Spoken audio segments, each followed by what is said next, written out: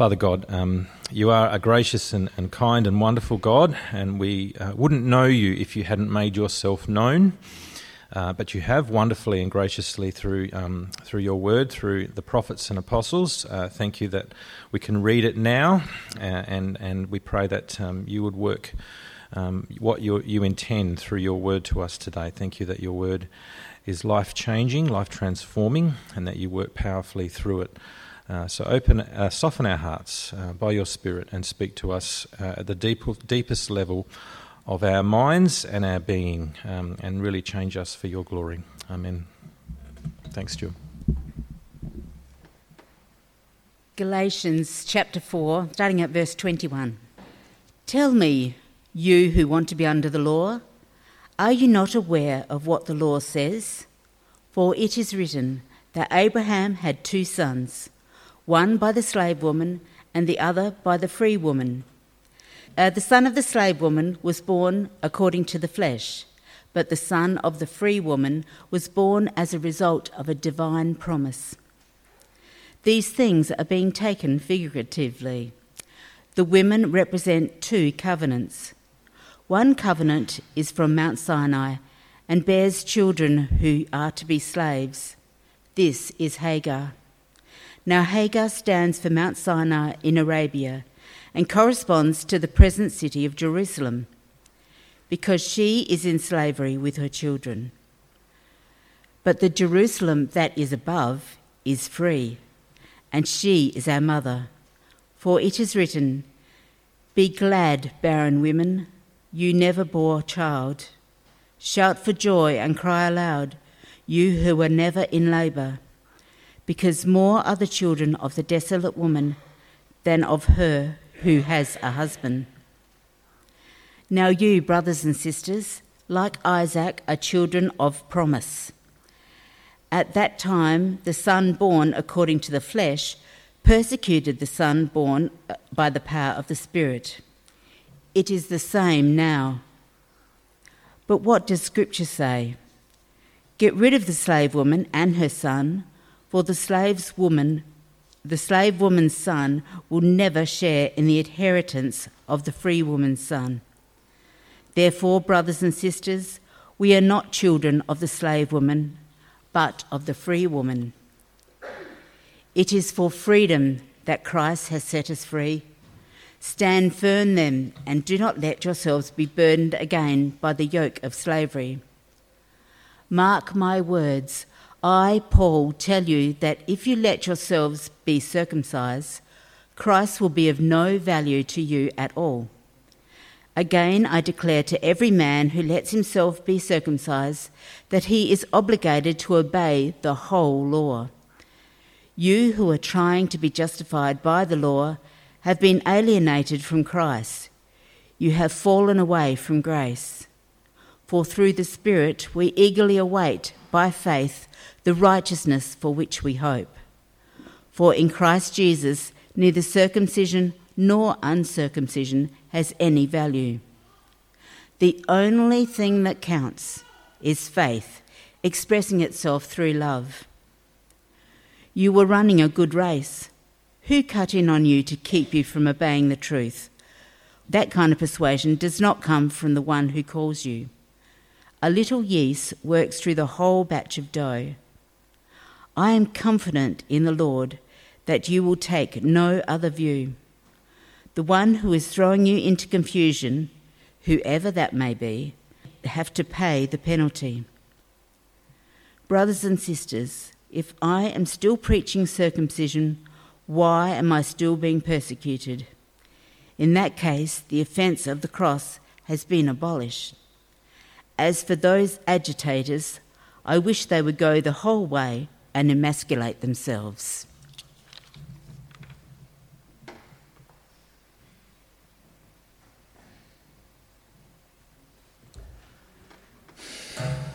Thanks, Jill. What an ending to that reading, hey? Yeah, we'll get to that. It shows how worked up Paul is here and how significant some of the issues we're going to look at are. It is great to be back sharing God's word with you after my extended break. We do need God's help, though, so I'm going to pray again. We pray together. Our Father, you give us life and breath. In all things, we depend on you. You give us new life through the life-giving gospel of your Son.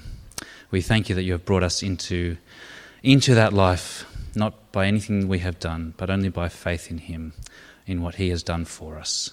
We thank you for that truth. Let it sink into us deeper today and transform us more fully for your glory. In Jesus' name. Amen. Well, it is a complex little passage, especially the end of chapter 4 there.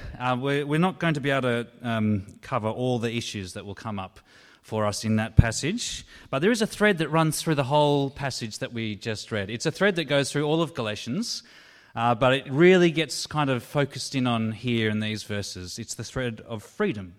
Freedom runs through the whole passage. We love freedom, don't we? The whole idea of freedom grips us. We love living in a free country. But I wonder if you took a pop quiz of the people down the street and asked them what their first impression of Christianity is, the first sort of thing that comes to their mind, I wonder what they would say. You'd probably hear a bit of confusion, some indifference, something that their grandparents were into, something maybe just a bit boring and irrelevant, or maybe others, I suspect, would probably be more hostile. For numbers of people, Christianity is linked with oppression, with abuse of the weak, with hierarchies enslaving those underneath them, the opiate of the masses, anything but freedom. But if you ask the Apostle Paul, right at the centre of what it means to be a Christian, what it means to be brought into this reality of what Jesus has done, right at the heart of Christianity is freedom. Complete, liberating, joy-giving freedom. That's what Paul says in what's a key verse for the whole letter, really at the heart of our passage, the verse that we'll really start and focus on today, chapter 5, verse 1. It is for freedom that Christ has set us free. Christ has set us free. That simple statement is right at the heart of the gospel. Right at the heart. The great news that Jesus that had gripped Paul and turned his world upside down, and that has come to us through his testimony and the testimony of the other apostles that we have in the scriptures. That simple statement is right at the heart of it. But you notice how Paul puts it there? Christ has set us free. See how he puts it in the past? This freedom is something that is in the past. That's already been won. We've read this back in chapter 1 when Paul sort of outlines his summary of the gospel. Back in chapter 1, verse 3, Jesus gave himself for our sins to rescue us, to free us. That's what's happening on the cross, this freedom that's in the past. He has won our freedom fully, completely, and forever. It's all been done. There's nothing more to add to it. There's nothing more that you can add to it. There's nothing we can do. If you were here a few weeks ago, you might remember Mark's illustration of the Thai cave rescue last year. It was a rescue and not an escape. This freedom is like that. It's not something that we can achieve. It's not our own escape.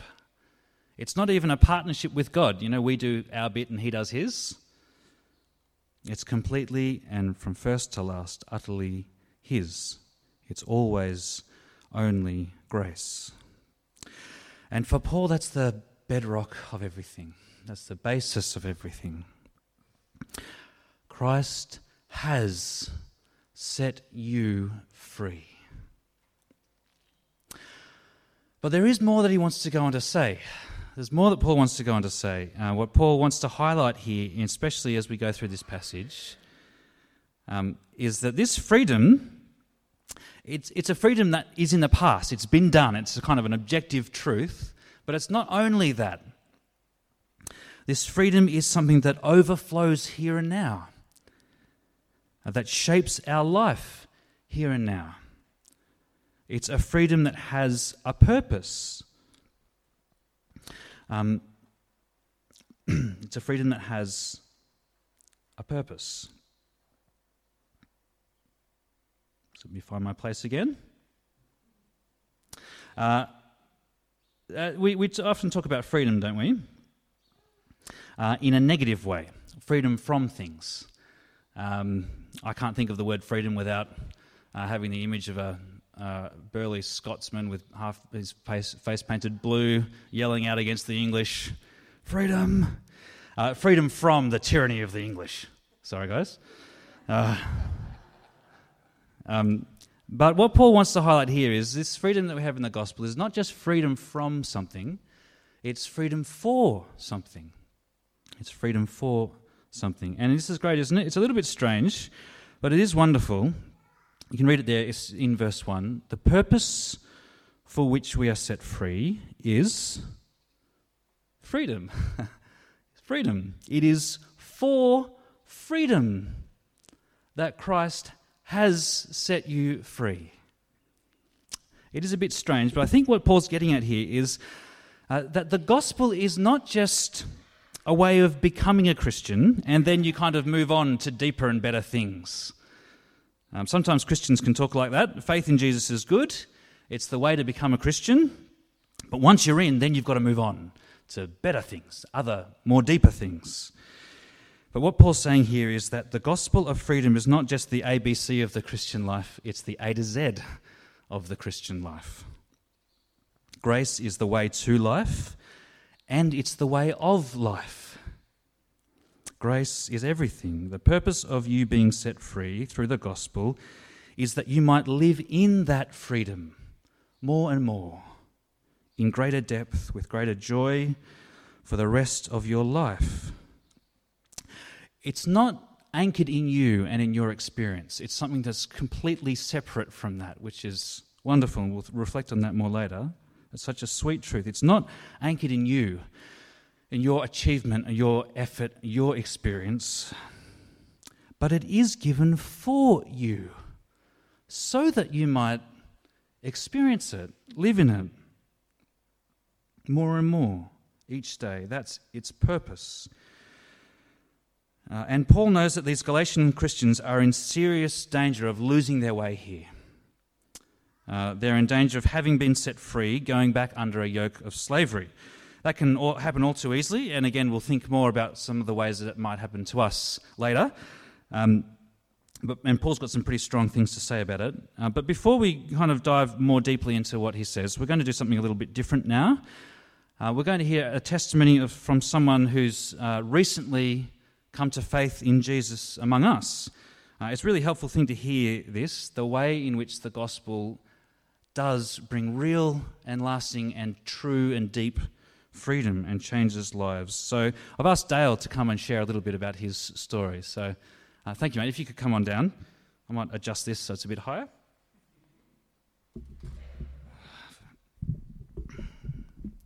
Come on up, Dale.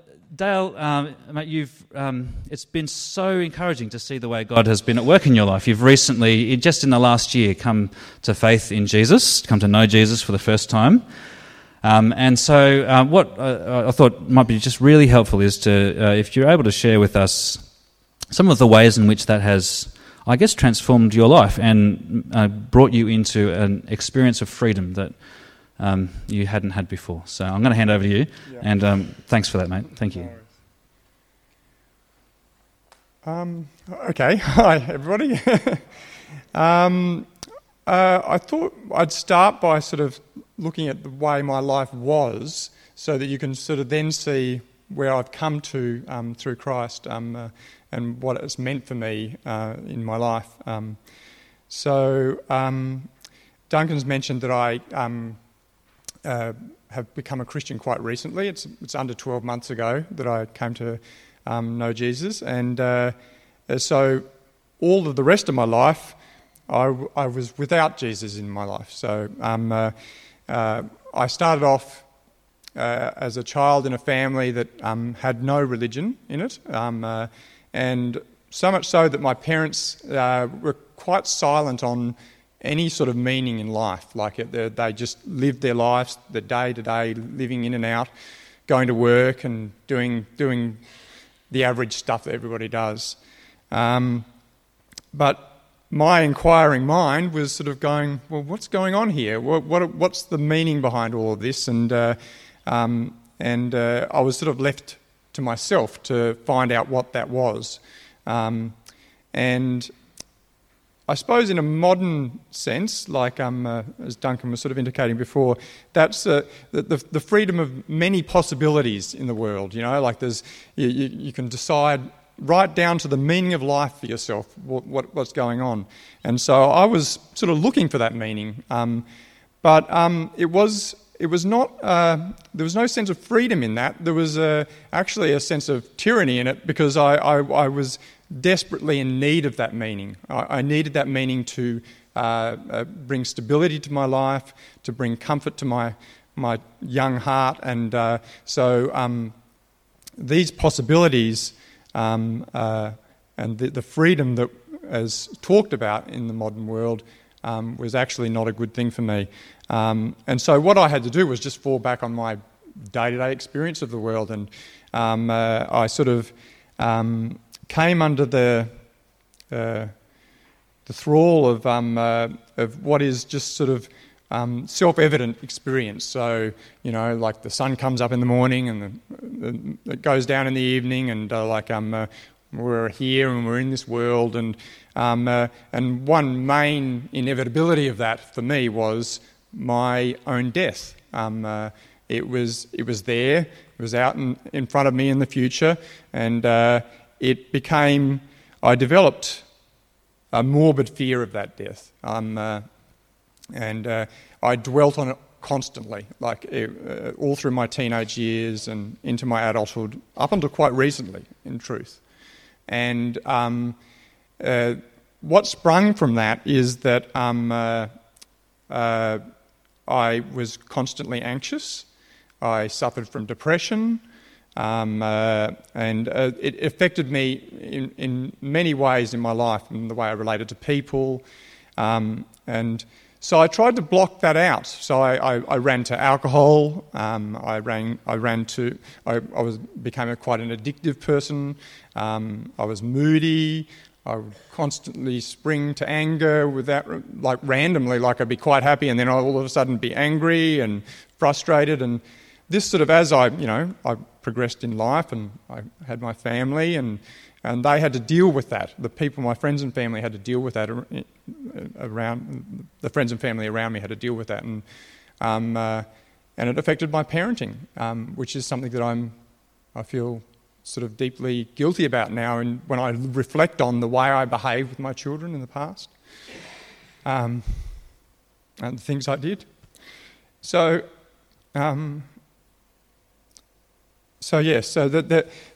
was my past. It was, and that was quite recently. And so I spent my life looking for answers to those questions. It was a way to bring stability into my life, a way to start behaving in a decent way towards my friends and family, and so. I looked to religions, science. I looked to partying, travel. I looked to my family to solve my problems, and none of the answers were there for me. So I was enslaved by my own fears and anxiety and depression. So then I came to this church, and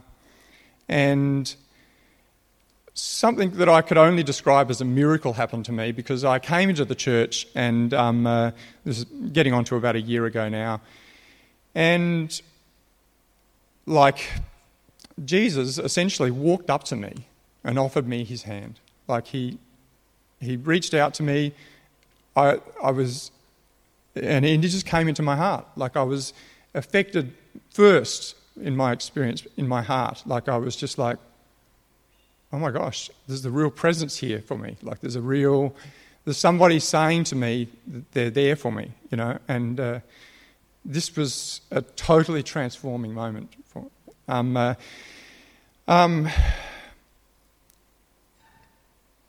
And so there was that first revelation, that first sense of knowing that Jesus was there. It was a heartfelt thing.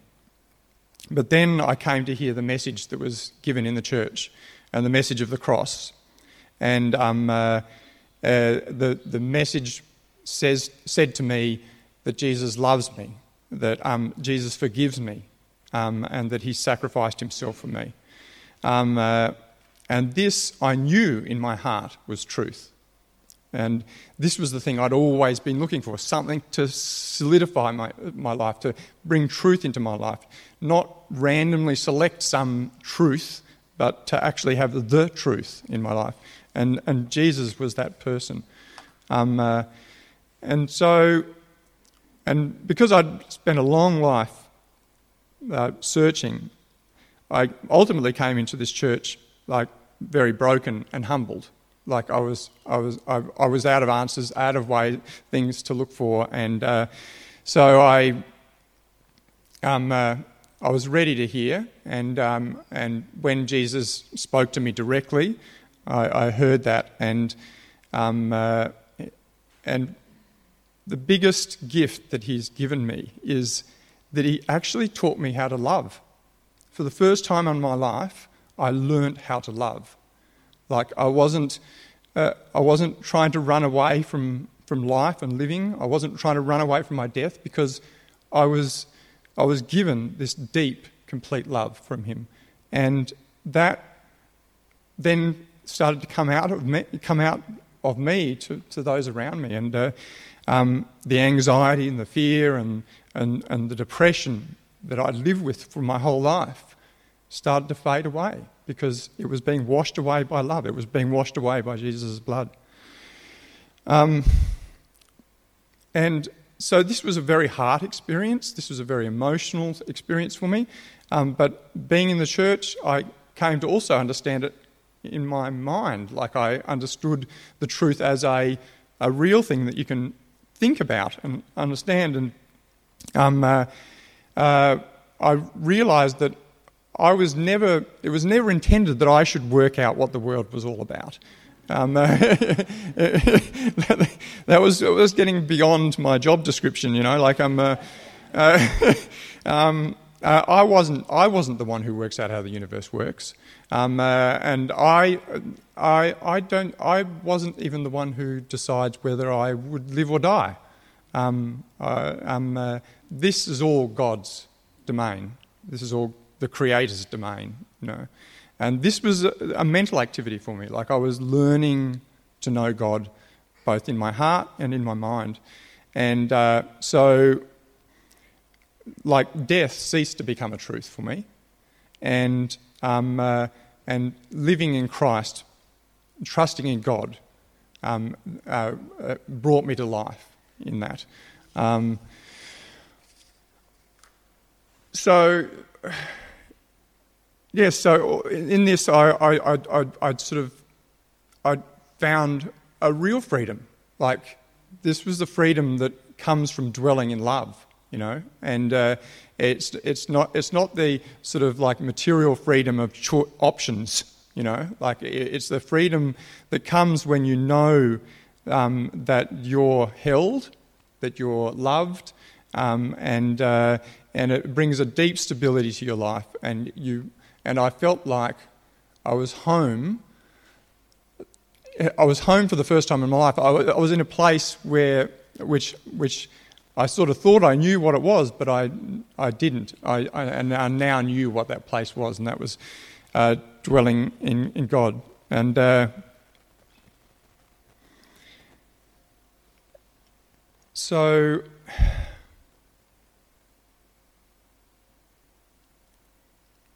there's the freedom of the mind that comes from Jesus' love, and there's a freedom of the mind there's a freedom of the heart that comes from Jesus' love, and there's a freedom of the mind that comes from obedience to God.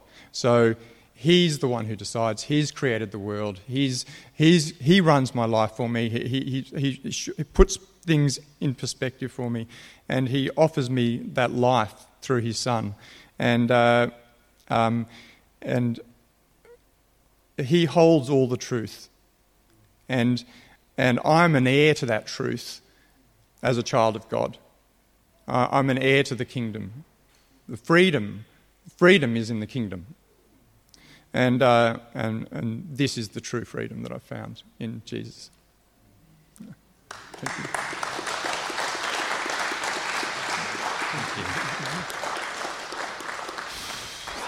Can I pray for Dale? I think I should do that now. Oh God, we thank you for the reality of your freedom. Thank you for giving new life to Dale and Salma and the family and bringing them among us. Thank you for this testimony of the liberation that comes through Jesus. We thank you for the encouragement that it is. We pray for all of us that you might work within us so that might all our days be true of us too, in increasing and increasing depth and wonder, we pray in Jesus' name. Amen.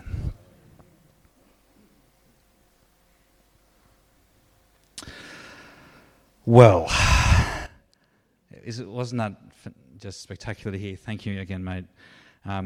It is for freedom that Christ has set us free. There's lots to think about in this passage, isn't there? There's so many things that come up. The end of chapter 4, especially, there's some tricky things in there. I'm not going to spend lots of time in that passage at the end of chapter 4, so you can grab me later if there's things in there you want to talk about. But just very briefly, I think what Paul's basically saying in that passage at the end of chapter 4 with Hagar and Sarah is that this freedom that comes through faith in what God has done, it's not a new thing. It's not a new way that God's working. It's actually been the way God has worked always, and it's God's plan from first to last. He goes back to this story of Abraham in the book of Genesis. Abraham had been given incredible promises by God, that he would become this great nation, and that through his offspring the world would be blessed. There was a problem though, you know the problem. He didn't have any offspring, and he and his wife Sarah were old. His wife Sarah was far too old to have a child. And so you can feel this tension. Basically, as the story goes on, they decide to take matters into their own hands. Time goes on and on. They don't have a baby, and so Sarah sort of initiates this and says to Abraham, have a child with my servant, my maidservant. And in those days, that child would legally come under the Abraham and Sarah, and could be thought of as theirs. So there's some strange things in there. It makes you a bit uncomfortable. But the characters in Genesis here, they're not there as models of right living. The story of Genesis is the account of people who are sinful and selfish and dysfunctional, who do incredibly destructive things. So this is not a model of behaviour, but who God still uses in his grace to bring about his good purposes. And God, if you read this story, God takes care of Hagar, who's been horribly mistreated. But what's more, Paul's whole point here in Galatians is that what Abraham and Sarah did there was wrong. Was a decision made, to use Paul's language, you can see it there in verse 23, was a decision made according to the flesh, according to human expectations and standards. See, Abraham and Sarah had a choice. They could wait on God and trust in his promise that he would do what he had promised. Or they could take efforts into their own hands. They could get a family through their own efforts. And that was the logical choice for them, right? But it was the wrong choice. Sarah did conceive not by the flesh, but according to the mighty power of God, according to his promise. And Paul goes on to say that these two women and their two sons that come in the sort of line that come after them, they represent two covenants, two ways of relating to God. One that relies on human effort, and one that rests and trusts in God's work, his effort, his promise. And to go the way Abraham went with Hagar, to rely on human effort in your relationship with God, is actually to be a slave. But to be in Sarah's family tree, to be one of her children, is to exist completely and entirely as the gracious, miraculous work of God. Faith in the promise of God, trust in his work and not in our own, that's real freedom. That's the way God's always worked. and in faith in Jesus, faith alone, that makes you a true spiritual descendant of Abraham and makes you truly free. There's lots more in there. We don't have time to go in there. I really want to focus on for the rest of our time in chapter 5.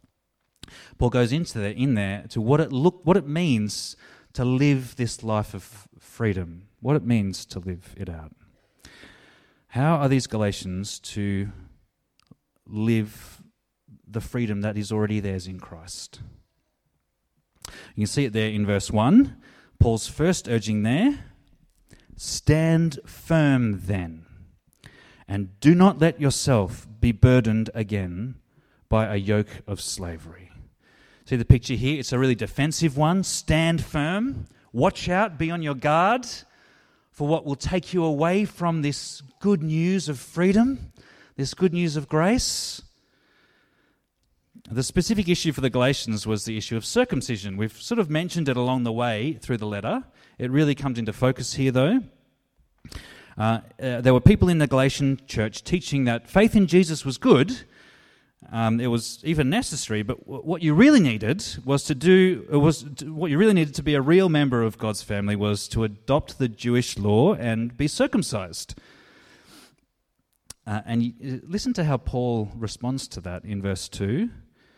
He says, if you let yourself be circumcised, Christ will be of no value to you at all. Wow, that's pretty strong. We mentioned at the start, he gets even stronger against these people who are teaching this. He sees this as such an important issue. Now, blokes, just in case you're squirming in your seats, maybe you've been circumcised and you wonder if you can't be a Christian. No, that's not what's going on. The issue is not whether you're circumcised or not, really. It's whether you think circumcision has any spiritual value, whether it makes you more pleasing to God or not. Paul says, no, absolutely not. And Paul takes this so seriously, you can feel how worked up he is. Christ will be of no value to you. To cut off that skin in some attempt to make yourself more pleasing to God actually cuts you off from him. You've fallen away from grace, he says. And he ends the passage in that really one of the most graphic kind of lines in the Bible, writes, he wishes those teaching this would slip the knife on themselves, go the whole way. And Paul isn't just being crass there. He wants us to know how serious this is. This isn't just some abstract theological discussion. Legalism, the adding of extra things onto the gospel, it's so common, it's so deeply embedded in our fallen human heart. But Paul says if you're going to live in the freedom of Christ, you need to stand firm against that. Because what it shows when we do that, when we say, Jesus, yes, but also in order to be right with God, do you see what's happening when you do that?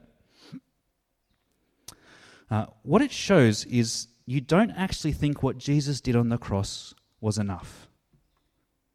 It's good. It might even be the right starting point. But to really go on as a Christian, to really be right with God, what Jesus did on the cross is not enough. And it can look really pious, but it is actually deeply dishonoring to Christ and to the fullness of what he has achieved on the cross. So Paul says, stand firm.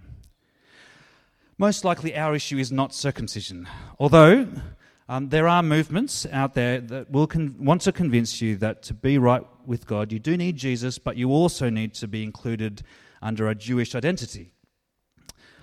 So this, I think, applies directly there. But really at the heart of this is that deeper issue, to do with our deep and sinful desire to add something of ourselves, our efforts, into the gospel. It can be really easy for church systems and cultures to emerge that say something like this, I think. You do need faith in Jesus, but you also need to take part in our special ceremonies, observe our special days. You really need to have our special spiritual experience. That's when you'll know you're really right with God. You really need to meet in our special buildings and approach God through our special people. You need to raise your kids in our special way. You really need to take on our political views or our social causes if you're going to be right with God. And you see, all of that says that faith in Jesus is not enough. What he did on the cross is not enough. What you really need is something more. And people get seriously damaged by this. At its most extreme, it's how cults start. This whole comprehensive system of rules about who's in and who's out. I heard from just this morning actually, from a pastor I know in New Zealand who's just this week found out that there's been a cult actively trying to infiltrate his church for the last year. And their message is that they alone have the really secret knowledge. They alone have the right way the way to be right with God. And it's been incredibly destructive. So we shouldn't be naive about that. But even on a lower level, this kind of adding to the gospel is still really damaging. It often happens when we take things that aren't central, that aren't the gospel, and we make them central, so that everything becomes a core issue. We try to have a really strong core. Sound like my physio. You've got to have a strong core, and then everything else sort of falls off that. We try to have a really strong core here, to be really firm on central things. You can't be a member here unless you believe in the physical resurrection of Jesus from the dead, or in the Trinity, the atoning work of Jesus. So there's a number of you can find this in our statement of faith, which is an attempt to articulate what you need to say yes to in order to have true saving faith in Jesus. But there's a whole set of secondary issues that are important. They are important, but they're not the gospel. Things like when and how you baptize someone, or when and how you take communion, whether or not you observe special seasons, whether you set aside one day as more special than another. It's one thing to have opinions on these, and we need to. Churches need to have thought through positions on them. And we do, and we ask our leaders to support those. But they must never be added to the gospel. They must never become Jesus plus in order to be right with God. And you might, it's just an observation really, one of the dangers when we do this, when we say Jesus plus, is that the plus tends to get the spotlight. I don't know if I think I've noticed this. What do you need to feel okay with God? Jesus plus an incredible worship experience. The experience can easily take center stage, not the cross of Christ. Jesus plus a particular interpretation of Genesis 1 or of the millennium in Revelation. It's interesting, one of the things that this cult in New Zealand, they were saying is there's this figure of 144,000 people in Revelation, which they understood literally to mean, and that was the number of their group. So you had to be, that was talking about them. You do that, and everything comes back to that issue, not to faith in the cross of Christ. Jesus plus the Lord's Supper. The Lord's Supper can almost become a magical ritual that somehow in the activity of it actually connects you to God. Paul is saying here that when it comes to our justification, those other things are important and we need to think through them and have positions on them. But when it comes to your being right with God, your justification, to your freedom and your peace with God, Jesus plus anything equals nothing. And to add things in is a quick road back to slavery, to the restless anxiety that you've never done quite enough. Okay, well, there's some thoughts there. How do you enjoy this freedom that is yours in Christ? Paul says, stand firm in the faith of the gospel. Look back at the finished work of Christ. Look back at that as the foundation of your life. Not anything that you do, but what He has done. Stand in God's grace. Stand in the liberating truth that it's through faith alone that we are made right with God. But there is more here that Paul wants us to hear about what it looks like to live in this freedom. We stand and we look back at the cross. But Paul wants us to sort of cast our eyes forward as well. He wants us to cast our eyes forward. This freedom it's been won in the past at the cross. It guarantees for us an incredible hope for the future. You see that in verse 5. For through the Spirit we eagerly await by faith the righteousness for which we hope. God declares us righteous the moment that we put our trust in Jesus. In him we are righteous because he is righteous. But there's a tension, isn't there? It comes because in our present experience, you know your own unrighteousness, or you ought to. You know that tension between that truth and the reality of your life here and now. God is at work transforming us more and more on that next week. But he promises a future where everyone who trusts Jesus will be perfectly, fully righteous, not only by faith in Christ, but fully in their experience. When what is ours now by faith will be ours by sight. And the Spirit of God, Paul says, ignites our hearts with a yearning for that day, with a hope for that day. Hope in the Bible is not a weak hope. I hope it doesn't rain tomorrow. I looked at the forecast; it probably will, but I still hope it doesn't. That's not the kind of hope that we're talking about here. This kind of hope is absolutely certain. It's not a vague hope. It's guaranteed. It is secured. It's secured by the past fact of Jesus' resurrection, and it's given to us in the reliable testimony of the apostles that we have in the Bible. So we look back at the cross by faith, and we look forward to this promised future of complete righteousness. And when you are freed by the gospel, these two things become the truest realities of your life. Those two things. And to live in the freedom that is yours in Christ, to not only be free, but to let that freedom work its purpose within you. For freedom, Christ has set you free. To live in the freedom that is yours in Christ means to live your life anchored in them, in these realities.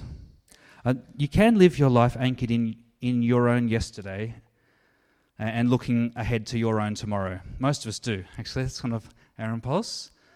You can live your life anchored in your own yesterday and your own tomorrow.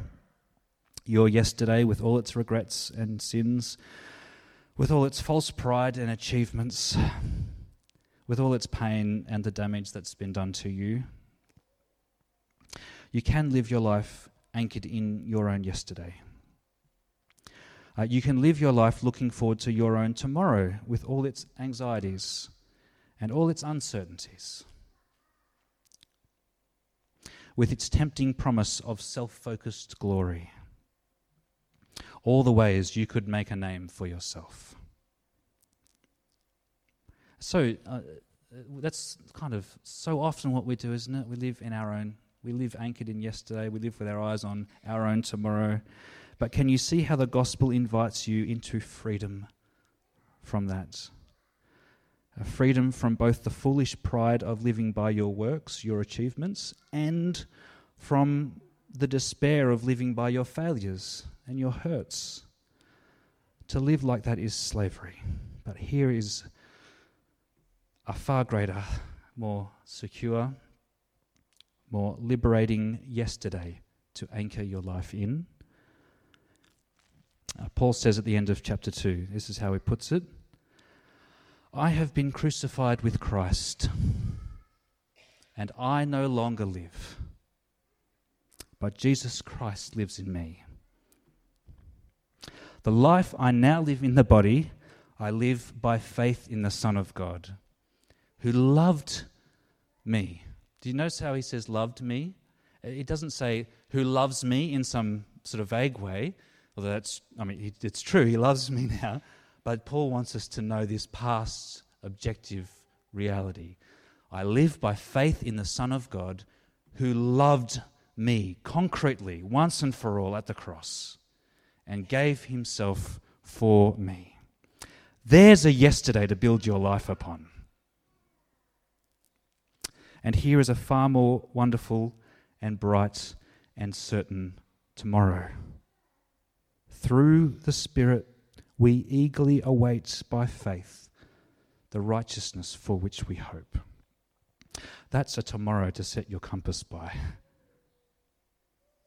Not the uncertain tomorrow of your own life.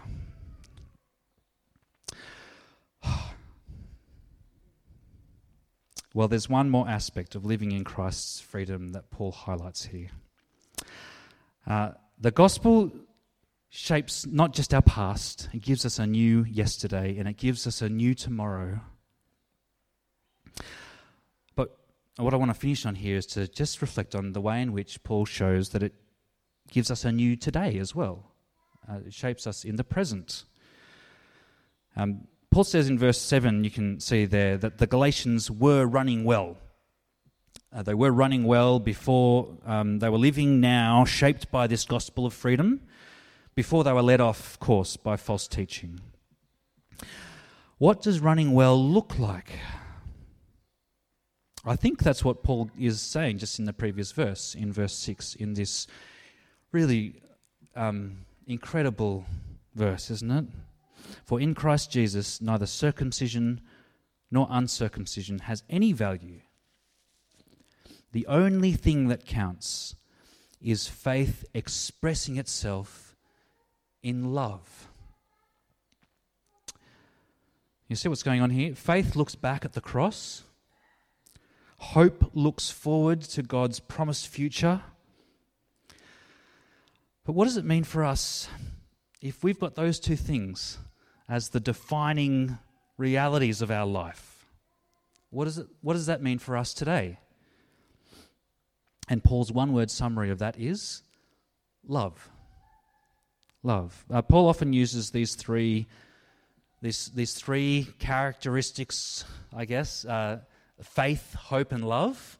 He often uses that as a way to really to describe the Christian life, a summary, a snapshot of the whole Christian life. And do you see how this faith and this hope actually can liberate you to love today? What keeps you from love? Well, I would probably, this may just be me, but I suspect some of this will resonate with all of us. Your past experiences of being hurt. Your past experiences of your attempts of love being rejected. Or your future anxieties about protecting yourself. About not making yourself vulnerable so you won't get hurt again. What if you didn't live in your yesterday and your tomorrow? What if your past was anchored in the cross of Christ by the overwhelming love of God for you, who didn't deserve it, who rejected him, but who he continued to love and love even to the death of his Son, Jesus? What if your future was not your tomorrow? But what if your future was straining towards the certain hope of complete righteousness, fullness, joy, peace, life? Can you see how that would free you from your slavery to yourself here and now? Free you to freely give yourself in love. That, Paul says, is what counts. That is what will last. Paul's going to go on, and we'll reflect on this in the rest of this chapter next week. Paul's going to go on to fill out what this love looks like, to give it some texture, of what living in the Spirit here and now looks like. So more on that next week. But these three things are the bedrock: faith, hope, love. And what I want to finish on is just a quote, and then, I shouldn't say I want to finish and then not finish. I'm going to give you a quote and then I'm going to finish. This is a quote from just an outstanding book. It was written by Martin Luther 500 years ago, called The Freedom of a Christian. It's small, easy to read. Please get it and read it. You can read it free online if you want, find it. It's called The Freedom of a Christian. And here's how Luther puts it. It should be up on the screen. This is a truly Christian life. Here faith is truly active through love.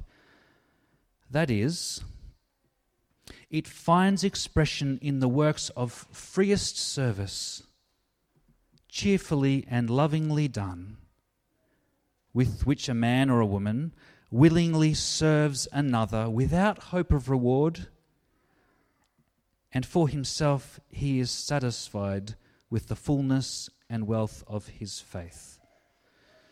You have fullness and wealth anchored at the cross and secured for you in the hope of the gospel. And so you can give yourself in love like that. So how free are you, friends? How free are you? Well, every believer in Jesus has a simple and constant answer to that question. How free are you? I am free. Completely, totally, fully secured at the cross. How free are you? You are free if you are a believer in Jesus. If you have not yet put your trust in Jesus, and like Dale, you know the burden of life, then today that freedom is offered to you. That is your answer. I am free. And if you answer that, yes, I trust Jesus, and therefore I am free. It's not anchored in myself, it's anchored at the cross, yes. The next question Paul wants us to go away with today is, how is this freedom shaping your life today? Because it is for freedom that Christ has set you free. Well, here's the apostles' urging for how to do that. Stand firm in the faith of the gospel. That is yours, the grace that is yours by faith alone. Don't let yourself be burdened again by a yoke of slavery. Anchor yourselves not in what you do, but in what Jesus has done. Stand firm in that. Yield yourselves to the Spirit's great work of igniting within you a deep longing for the righteousness for which we hope. Set your hearts on that great future which will shine over your tomorrow. And in the freedom and security of those two great realities, work your faith out here and now in these works of the freest service, cheerfully and lovingly done, without hope of reward, being satisfied in the fullness and wealth of your faith. Can I pray for us that we might do that? Let's pray.